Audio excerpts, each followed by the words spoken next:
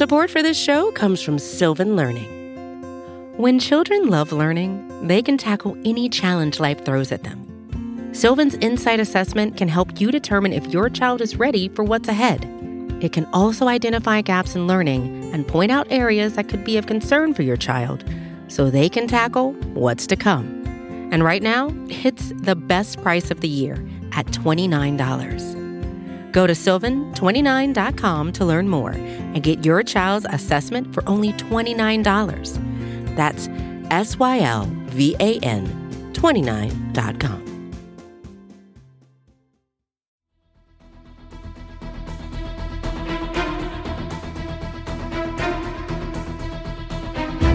Hello, Bleeding Green Nation, and welcome back to another edition of Eye on the Enemy, powered by SB Nation and Bleeding Green Nation. I'm your host, John Stolnis. You can follow me on Twitter at John Stolnis. Well, coming up, we're going to start to preview the offseason here.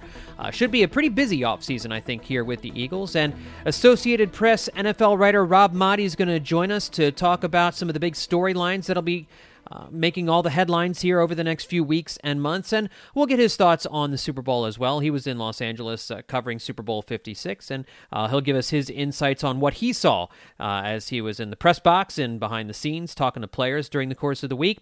Also, some other news and notes to get to involving teams within the division. ESPN had an interesting little blurb about the Cowboys and the possibility that their window of opportunity may have closed. We'll also look at a couple of veteran players in the NFC East who could be on the move this offseason. And NFL.com has their end-of-season power rankings. Where did the Eagles finish up?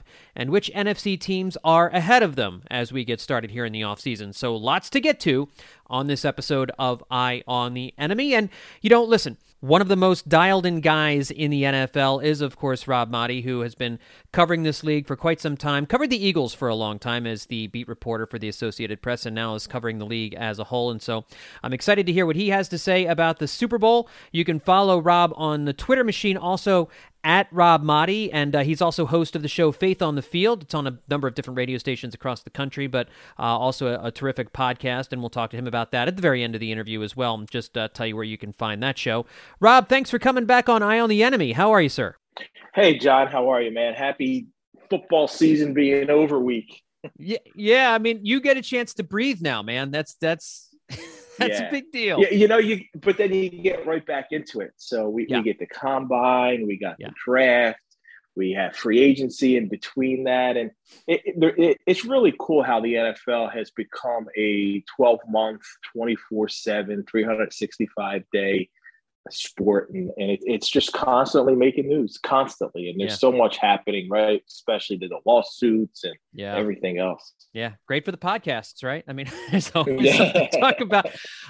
Just real quick, before we look ahead, I just wanted to get your thoughts on the Super Bowl real quick. I thought it was, obviously the ending was dramatic, but it was pretty rocky at times during the course of the game. Saw a lot of the punters last Sunday, which is, generally the sign of a game that's kind of struggling to really find some rhythm. But at the end of the day, you had two kind of flawed teams, two surprise teams in there playing for the championship. And at the end of the day, the Rams won the whole thing. So what are your thoughts on Super Bowl 56? I thought it was a Super Bowl that the Rams had to win. The fact that they found a way to get there, I think they were fortunate along the way. They should have lost to Tampa Bay. There were some coaching mistakes by the Buccaneers in that game. And even though they came back from down 27-3, the Rams still prevailed. And the Rams should have lost to San Francisco. If there's a Stafford ball thrown down the middle that was picked, they should have been picked by a 49er safety. They don't even get to the Super Bowl. But the fact that they got there, they were fortunate to get there, and it was a game they had to win. They were built to win now. And when you look at all the assets that they traded away, they haven't picked in the first round since Jared Goff in 2016. They don't have another first-round pick until 2024.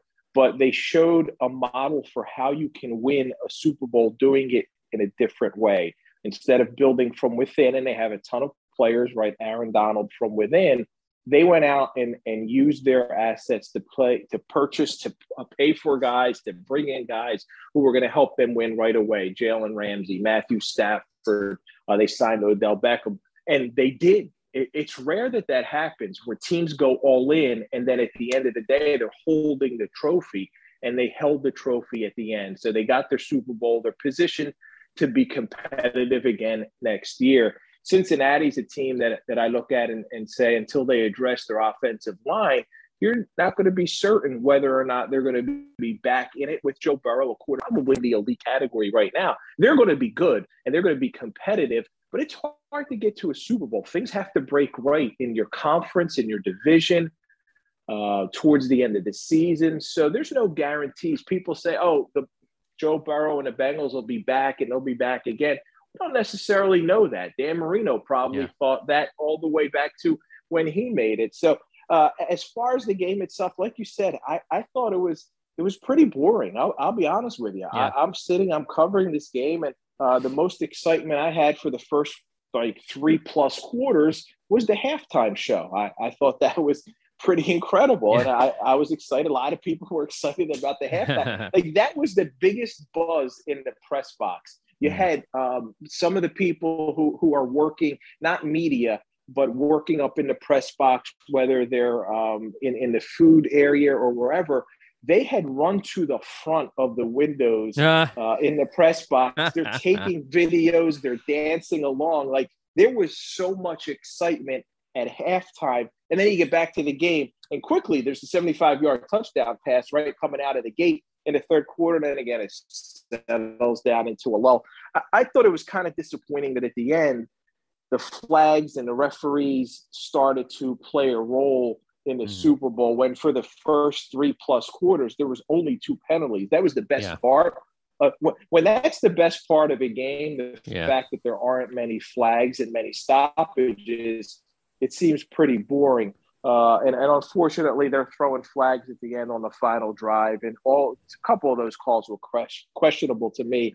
But like you said, 2 flawed teams, and that's how I saw it. I would always rather see Rodgers or Brady in the Super Bowl. I would always rather see a Russell Wilson in the Super Bowl.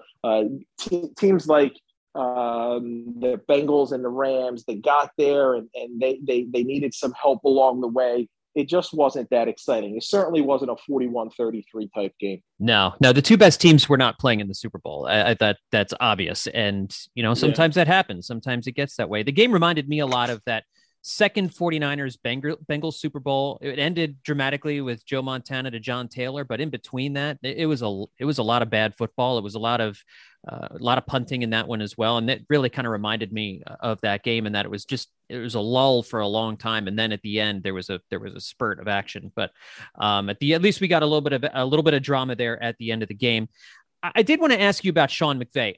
He's a very controversial coach in Eagles circles. And I think it's because in 2017, he won Coach of the Year over Doug Peterson, and it seemed like a ridiculous choice. And ever since then, he's been to 2 Super Bowls in 4 years. Now, I don't think the Rams played particularly well in the 2 Super Bowls they were in. Obviously, their loss to the Rams a couple of years ago when they scored 3 points was one of the worst Super Bowls ever played. And I find Sean McVay to be a guy who makes a lot of mistakes during games. He makes his teams don't, I see a lot of things that happen during the course of a Rams game. I'm like, why are they doing that? That doesn't make any sense. But I mean, is that an Eagles fan bias? And I know the rest of the league loves Sean McVay, and he's been to 2 Super Bowls and he's a Super Bowl champion now. So in your mind, how good a coach is Sean McVay? John, I called him throughout the year one of the most overrated coaches in the NFL, and I think people get enamored with his age. He's the youngest coach in the league. He's got the Hollywood looks, and he's got that unique ability to remember a play that they ran in 2016 on 3rd down in week 2 of the season. And I think for all those reasons, he's sort of been a media creation built as that next boy wonder genius. And I thought he needed to win a Super Bowl more than Matthew Stafford. I thought he needed to win a Super Bowl to cement his status. And he did. He got the Super Bowl. But I will always go back to exactly what you pointed out. Doug Peterson should have been the coach of the year in 2017, and Doug Peterson owned him the first 2 times they played each other, with a backup quarterback coming in late in the 2017 win to win that game to help cement the first round bye and the number 1 seed. And then they beat him again in 2018 with Nick Foles. And I know McVay beat the Eagles and Peterson pretty good in 2020 when they were just a 4-11-1 team. But I've always thought that he's slightly overrated. I don't think of Sean McVay as the best in-game coach in the league. There were some questionable decisions when you look at the NFC Championship game, some challenges that I thought were at the wrong times, and sometimes some of the calls that he makes. So he's not up there with the elite NFL coaches of all time. Now, he's young enough, right, that he's only 35, 36, whatever, 30 for still the youngest, been to 2 Super Bowls, the possibility of coaching another 30 years, although he's denied that he wants to. He always says, I'm not going to be around that long. Yeah. His resume can be extensive by the time all is said and done.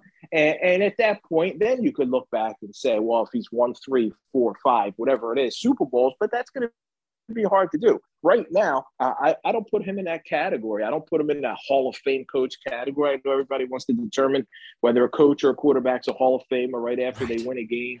All that conversation, right, John, about Matthew Stafford this week. Yeah. He's not even done playing. Let's see what he does over the next 4 or 5 years. But for me, Sean McVay's not there. I'm sure there's a little bit of the Philly bias in what I'm saying and what Eagles fans think of him, right? But I've always just kind of thought that the national media view of Sean McVay is a little bloated. So we are at the 1-year anniversary, actually, as we're recording this podcast today, of the Carson Wentz trade from the Eagles to the Colts. And there are now a lot of reports out there that the Colts are ready to move on. We know they weren't happy with him at the end of last season with the way the Colts blew that postseason spot, and Carson Wentz did not play well in the last 2 weeks of the season. We've seen a lot of different stories as to what went wrong in Indianapolis with Carson Wentz and what's happened to him over these last few years. What do you think went wrong in Indianapolis? And do you think he's gone? I'm not convinced that he's gone from Indianapolis, John, because I spoke to Frank Reich, and Frank's very forthcoming in his appreciation of what Carson can do and the positives that he brings.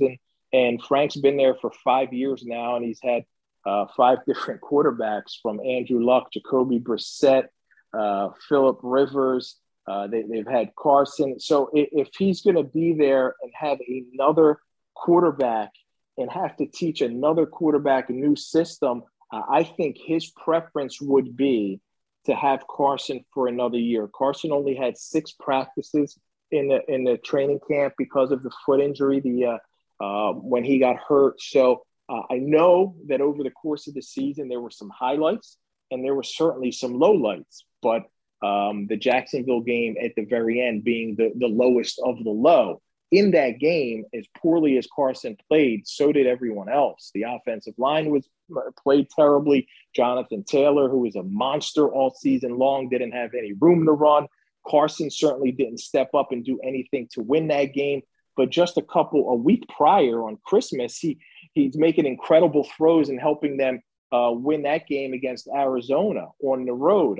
And there were other games throughout the year. So when I spoke to Frank about it, he's like, you got to take the great moments, you take the bad moments, you evaluate those, right? At the end of the day, he was 27 touchdowns, 7 interceptions. People make it out to be like he threw 27 picks this year. He threw 7.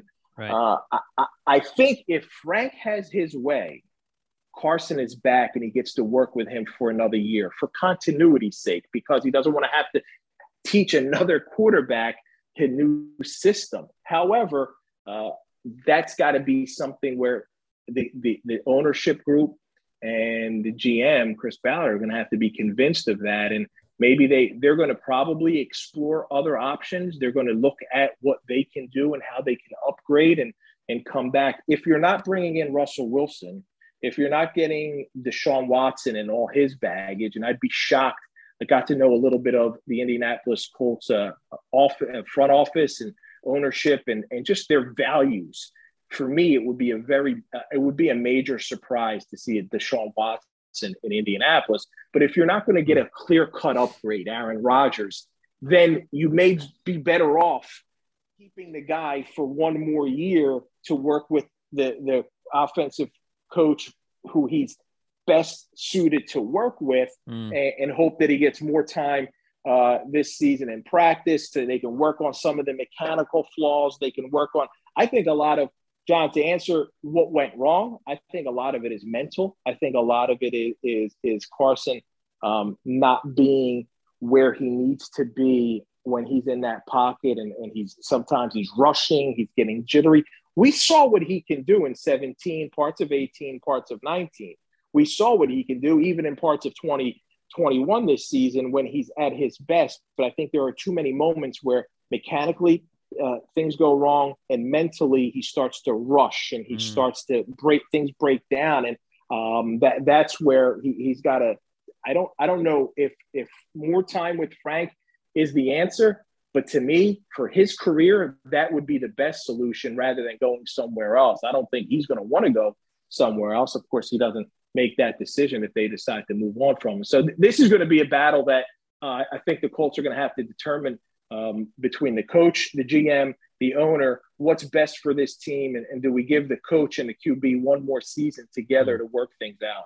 You have to wonder how much the fan base would be willing to go along with Carson Wentz for another season. Everybody's pretty mad in Indianapolis based on how things went down at the end of last year. So the emotion definitely will factor into that probably a little bit too. Although, again, that can make you make a football decision that may not be the best. Anyway. Yeah, exactly. If you're listening to the fans, you're going to end up sitting with them. That's probably right most of the time. Let's talk about Aaron Rodgers and the situation in Green Bay. Last offseason, it seemed almost certain that this year was going to be his last with the Packers. I get the vibe now, and you would know this better than I do, that I think the odds are more likely that he comes back to Green Bay. It looked as though maybe he mended fences with Green Bay management this past offseason, and he had a terrific season, but again, fell short in the playoffs, which he hasn't been to a Super Bowl since after the 2010 season. It's been 12 years. It's been 11 years since he's been to a Super Bowl, which is really incredible when you think about it. So what do you think about Aaron Rodgers' future? Is he going to stay in Green Bay, or is he going to seek greener pastures?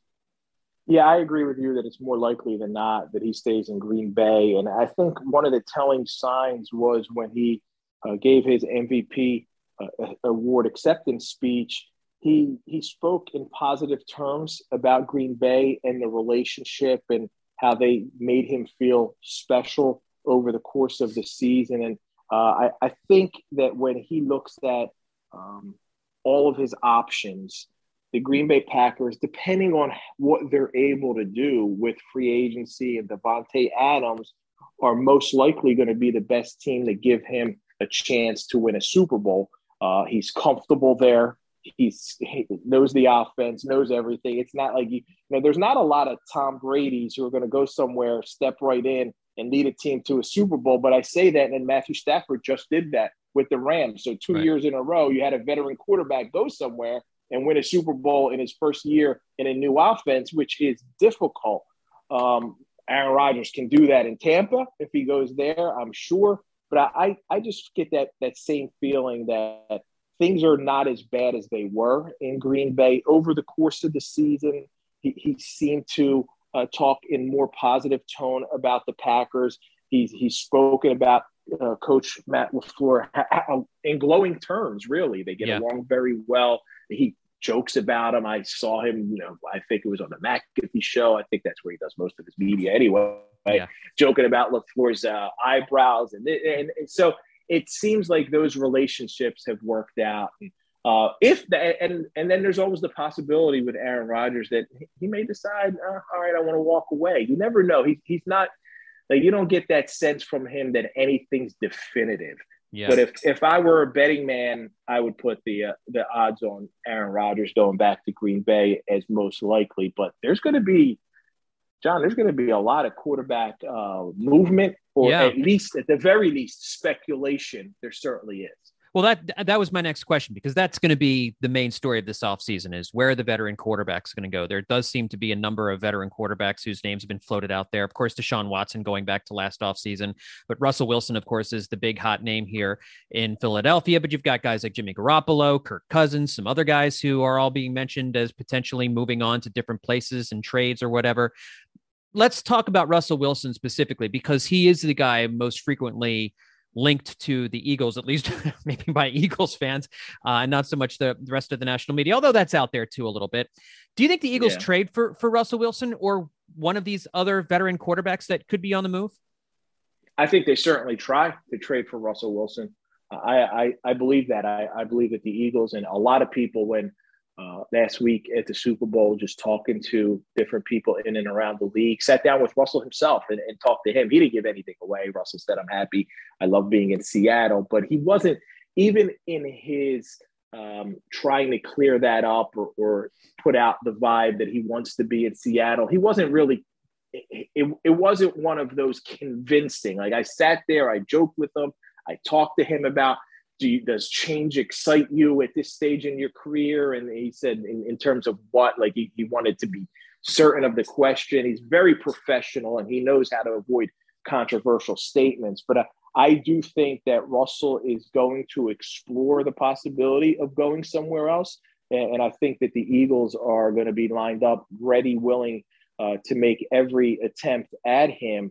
I don't believe that they would be first on his list. I think that Russell Wilson would more likely want to go somewhere else, whether it's Denver. I don't know that the New Orleans Saints, with their salary cap situation, can make it happen, but that's another team. Pittsburgh is a team. Washington's a team. I know the Giants said they're not going to go out and get anybody else, and they're happy with it. They got to be interested. Carolina has to. There's a lot of teams. And then, of course, the Tampa Bay Buccaneers. The Tampa Bay Buccaneers, to me, are the most attractive right now, because you had a team that you lose Tom Brady, if he, in fact, isn't coming back. And he can step right into that situation. They have a lot of free agents, and they got to work that out. But they still got that core of players. They still got some pieces on the offensive line, and Mike Evans and some of the weapons on the offense. He would be a perfect fit in Tampa. And if you're talking about replacing Tom Brady, I think some quarterbacks aren't going to be able to handle stepping into those shoes. I think Russell Wilson's a guy who could step into those shoes. So there's not going to be any shortage of teams that want to pursue him. At the end of all of the conversation, do the Seattle Seahawks really want to rebuild? Because that's what would happen. If you move on from Russell Wilson, you're a rebuilding football team. You're going to try and bring in multiple first-round picks and other draft picks, and you're going to decide that, hey, right now we're going to be content looking for the future. Or do they try and retool with Russell and make things work there? So I'm not convinced yet that Seattle is going to make that decision. Now, Russell could help them make that decision by forcing their hand, but I'm not sure he's there yet. I think it's the exploratory stages where let's see if the grass is greener and see what our options are, and then make our decision. But most definitely, the Eagles are going to be in those conversations. They've always valued Russell Wilson. They have the assets. They don't have the elite quarterback. Now, I think Jalen Hurts could potentially develop into someone like that. There's a lot of ups and downs in his season. You would take the sure thing over Jalen Hurts at this point, for sure. How much control does Russell Wilson have over where he goes? Because if you look at what the Eagles have, you mentioned the fact that they have a lot of capital that they can deal away. They probably have more capital than any team out there. They have so many draft picks at their disposal, whether they wanted to use 2 first-rounders or a first and 2 second, whatever they wanted to do, using next year draft picks, whatever. But Russell Wilson has been in this league for a long, long time. He's a future Hall of Famer. And I just wonder, how much of a say is he going to have in picking and choosing where he wants to go, and then it being on Seattle to try and make a deal that works for them? Oh, John, I think he's going to have a ton of say. I don't think Seattle can trade him unless he says, I want to be on that specific team. Okay. And I certainly feel like he's going to dictate where that's going to be, and then Seattle's going to have to work out the best they can get from that particular team. The Eagles not only have those assets, they have Jalen Hurts in a trade. Now, if you're the Seattle Seahawks, from their perspective, I think the Eagles are the best trade partner. If you're trying to make a deal like this with the Tampa Bay Buccaneers, Kyle Trask, Jalen Hurts, Jalen's proven, right? Kyle's unproven. We saw that Jalen can play at a level to where he can lead a team to the playoffs. and you have multiple first-round picks from the Eagles. I think they're the most attractive team for Seattle. Or when you talk about any other team in the league, if they're looking to trade a quarterback, let's just say if it's the Deshaun Watson and the Houston Texans. If you're a team getting first-round picks and Jalen Hurts back, that puts you in more of an ability to compete rather than having to be a total rebuild. Now you've accelerated that process because you have a quarterback who in his first year as a starter led a team to the playoffs and a very flawed team. Right. So I think the Eagles are an attractive trade partner for a lot of teams. I know that there's some issues in Arizona about Kyler Murray. That's one scenario where personally I wouldn't make a deal for Kyler Murray if I have Jalen Hurts. I just don't think he's that much better. And I'm not trading. I saw people saying this week, oh, would you trade Jalen Hurts and a couple ones for Kyler Murray? I'd say, heck no. I probably wouldn't trade Kyler Murray straight up for Jalen Hurts at this point in their careers. Yeah, a lot of the criticism around Kyler Murray is attitude, which is not something you worry about with Jalen Hurts for sure. And that's important at the quarterback position, no doubt about it. I want to talk about another team in the division, the Dallas Cowboys.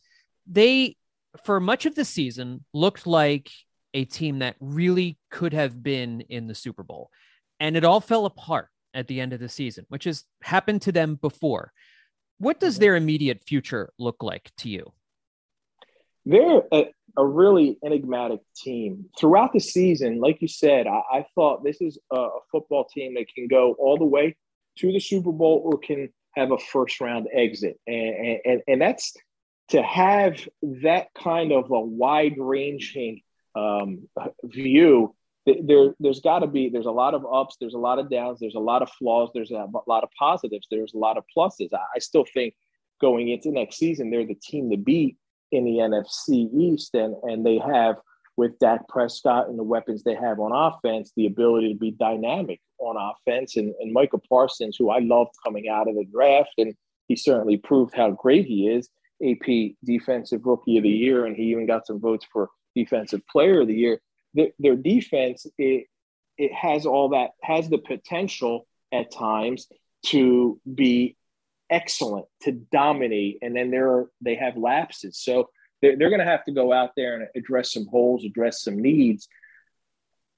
At the end of the draft and free agency, you got to then look at it and reevaluate where are they heading into the season. I still think they'll be the team to come out of the NFC East, or should be, depending on what the Eagles do. And I still don't see Washington, short of getting Russell Wilson, or the Giants, short of getting like a Russell Wilson, being able to compete with the Eagles and Cowboys. Mm-hmm. But are they going to be good enough in what the NFC ends up being is, without Brady, we don't know where Rodgers is, if he's going to come back to Green Bay or not. It's pretty wide open, right? Yeah. You look at it and you say, well, the Rams repeating's tough, but they should be there.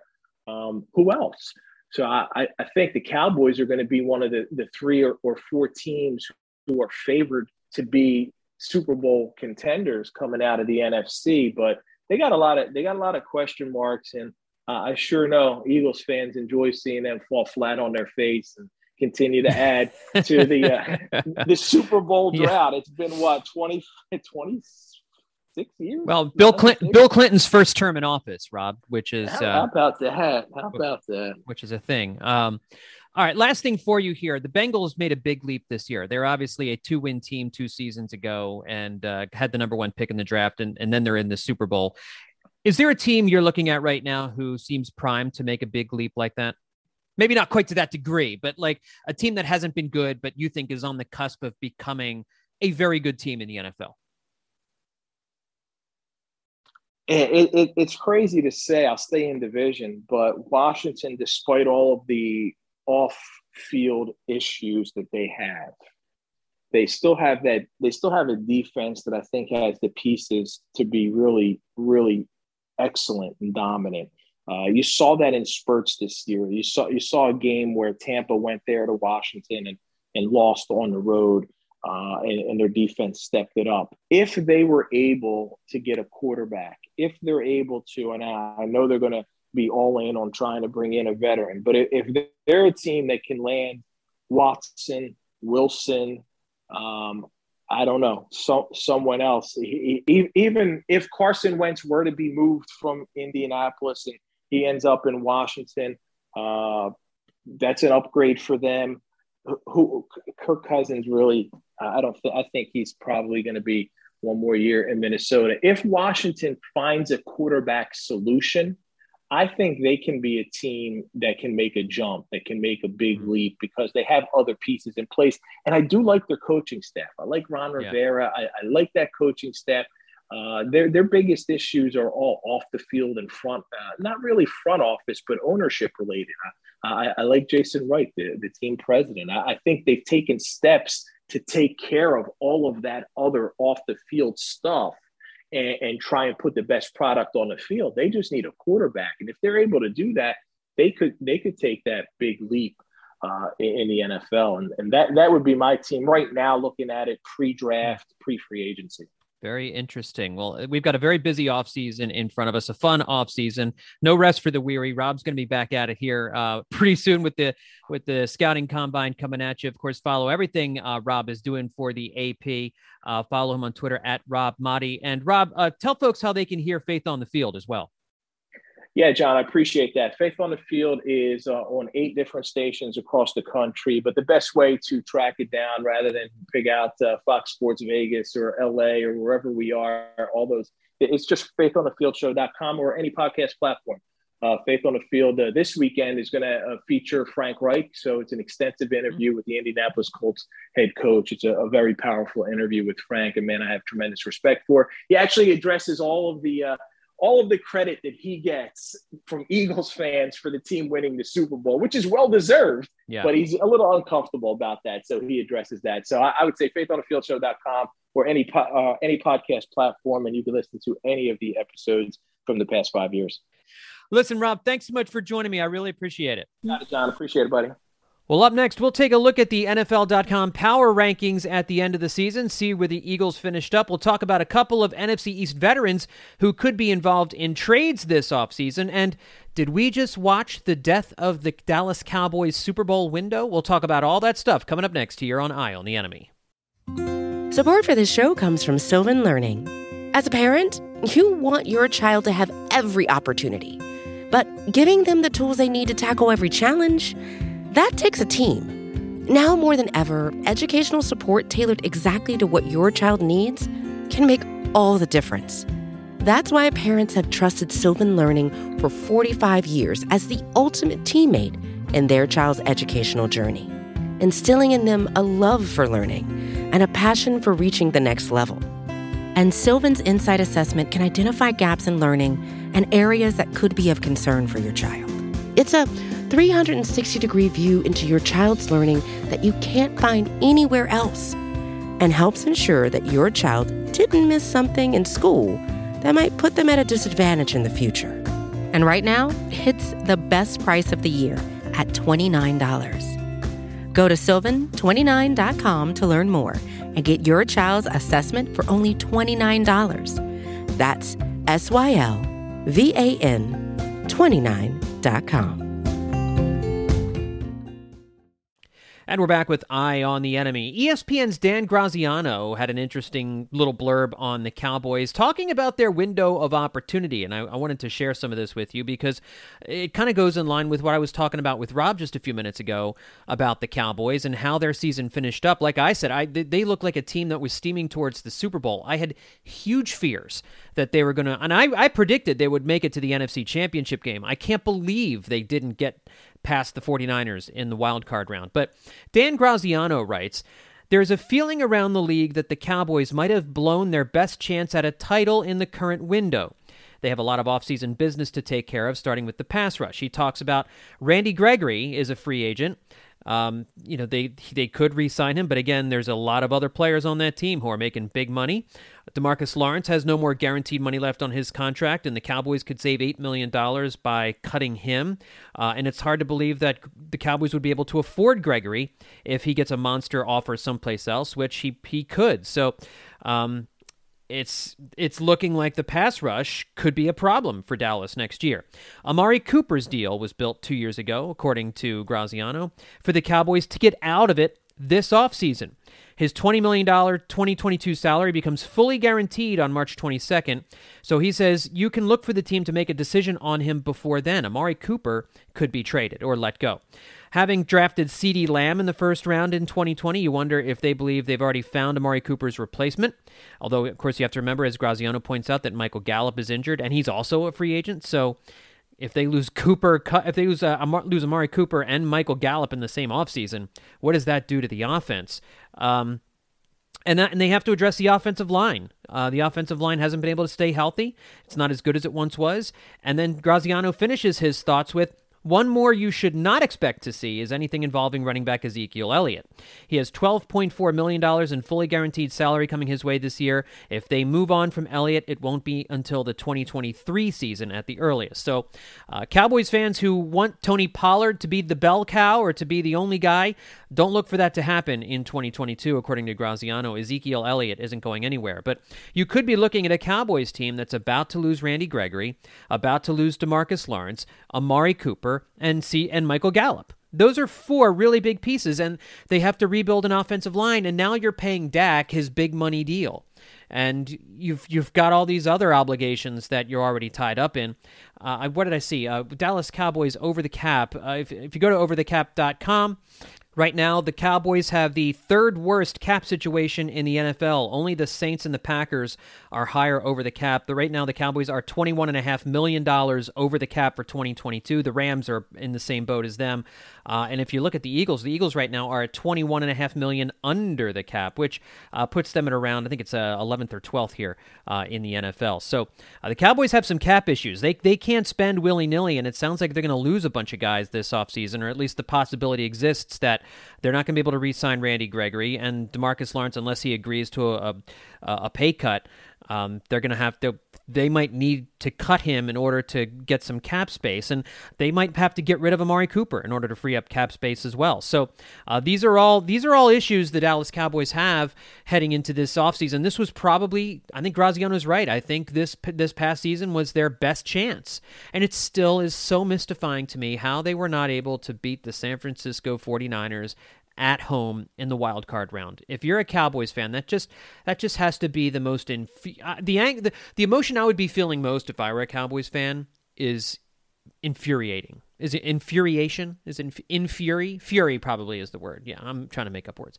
I'd be furious if I'm a Cowboys fan, because that was your shot. That really, really was your shot. And you do have CeeDee Lamb still. You still do have Dak. You still have some, Micah Parsons, and you've got good pieces in the secondary. So there are still pieces there. But if you're talking about your best window, your best shot, the Cowboys probably 21 was their best shot at doing it. So I didn't hate reading that in ESPN this week. NFL.com's Adam Rank wrote about 5 veteran players who should be traded this offseason. Now, this is his opinion. These guys should be traded this offseason. One of those 5 people is New York Giants running back Saquon Barkley. And he said, I know the running back position doesn't carry the value it once had, and the market for a running back coming off 2 injury-ravaged seasons probably isn't great, but the Giants need to be choosy about which skill players stay around to start the Brian Daboll era. Saquon is obviously talented, but Daniel Jones, according to Adam Rank, he says Daniel Jones should be given a chance to develop without having to worry about featuring a running back. That's an interesting angle to take on this. He says, full disclosure, I would be willing to give Kenny Golladay and Evan Engram, a free agent this offseason, another shot. Moving Barkley to a team that needs a little juice at running back makes a lot of sense, especially considering Devontae Booker, who was more efficient than Barkley in 2021, is under contract for cheap through 2022. I can understand this from a cap perspective if that's what the Giants are saying. I don't understand saying Saquon Barkley, having him on your team, hurts Daniel Jones' development. I think that's ludicrous, first of all.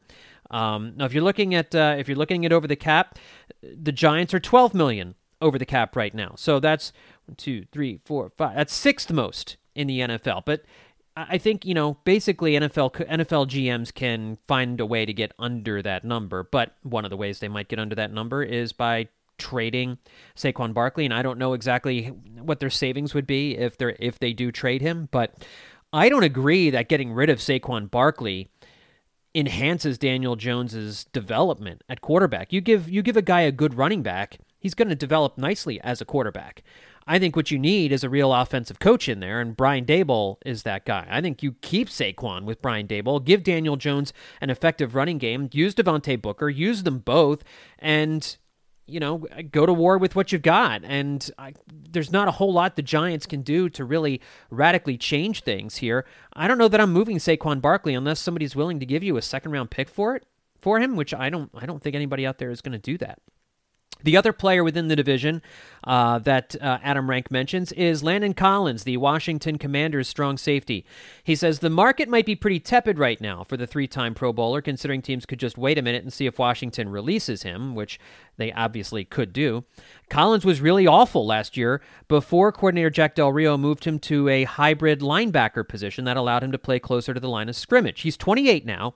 He's missed games due to injury each of the last 2 years, but he could provide a boost to a defense in need of talent and experience. So you could look for the Washington Commanders to move Landon Collins, but they also might just release him. But those are a couple of key veterans in the NFC East who could be on the move here in trades this offseason. Again, depending on whether or not Washington releases Collins or not. All right, let's take a look quickly at the NFL.com power rankings. And at the end of the season, they had the Eagles ranked number 16 in the NFL. That sounds probably about right.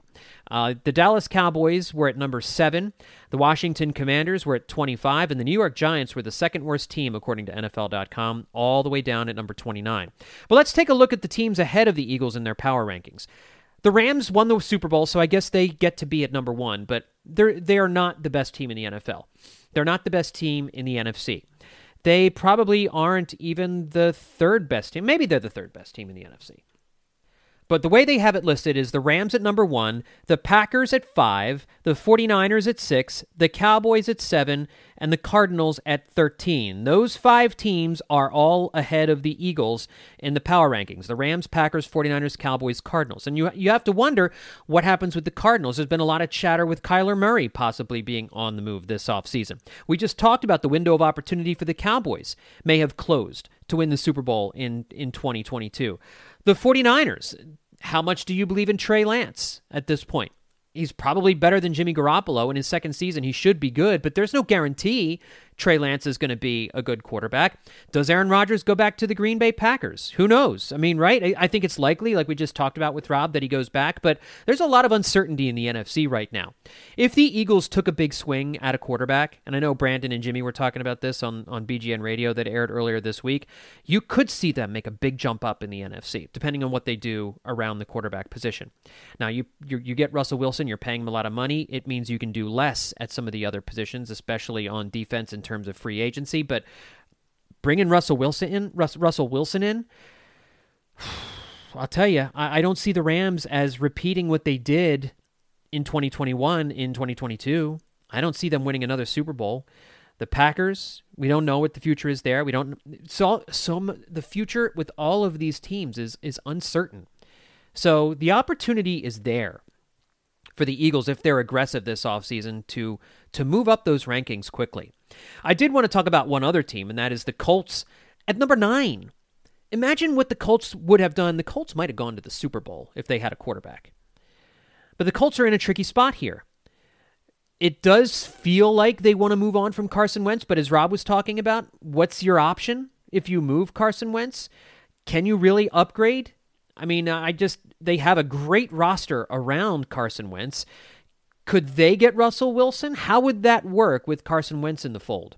You'd have to include Carson Wentz in some kind of trade or cut him and eat all that money too. And then how much money are you pouring into the quarterback position? I don't know that the Colts can actually do something like that. I mean, maybe Jimmy Garoppolo.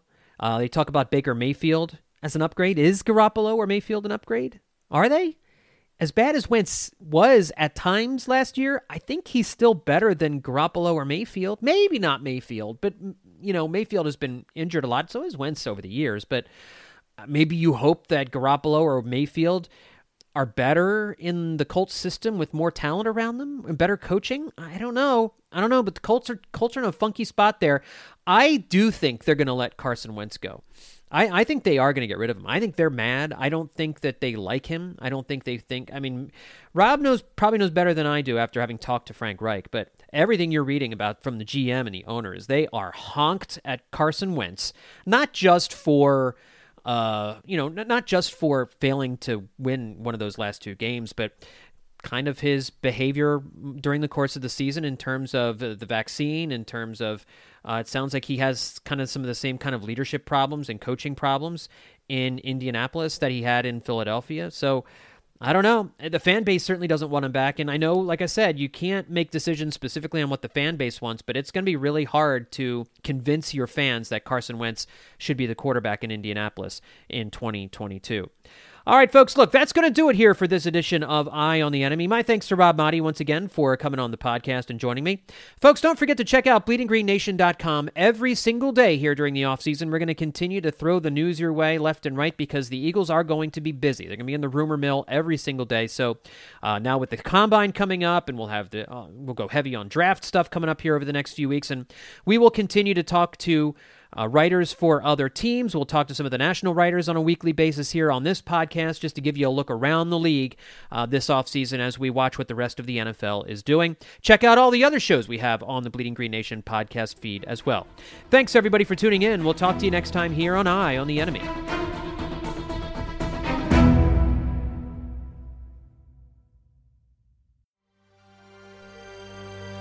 BGN.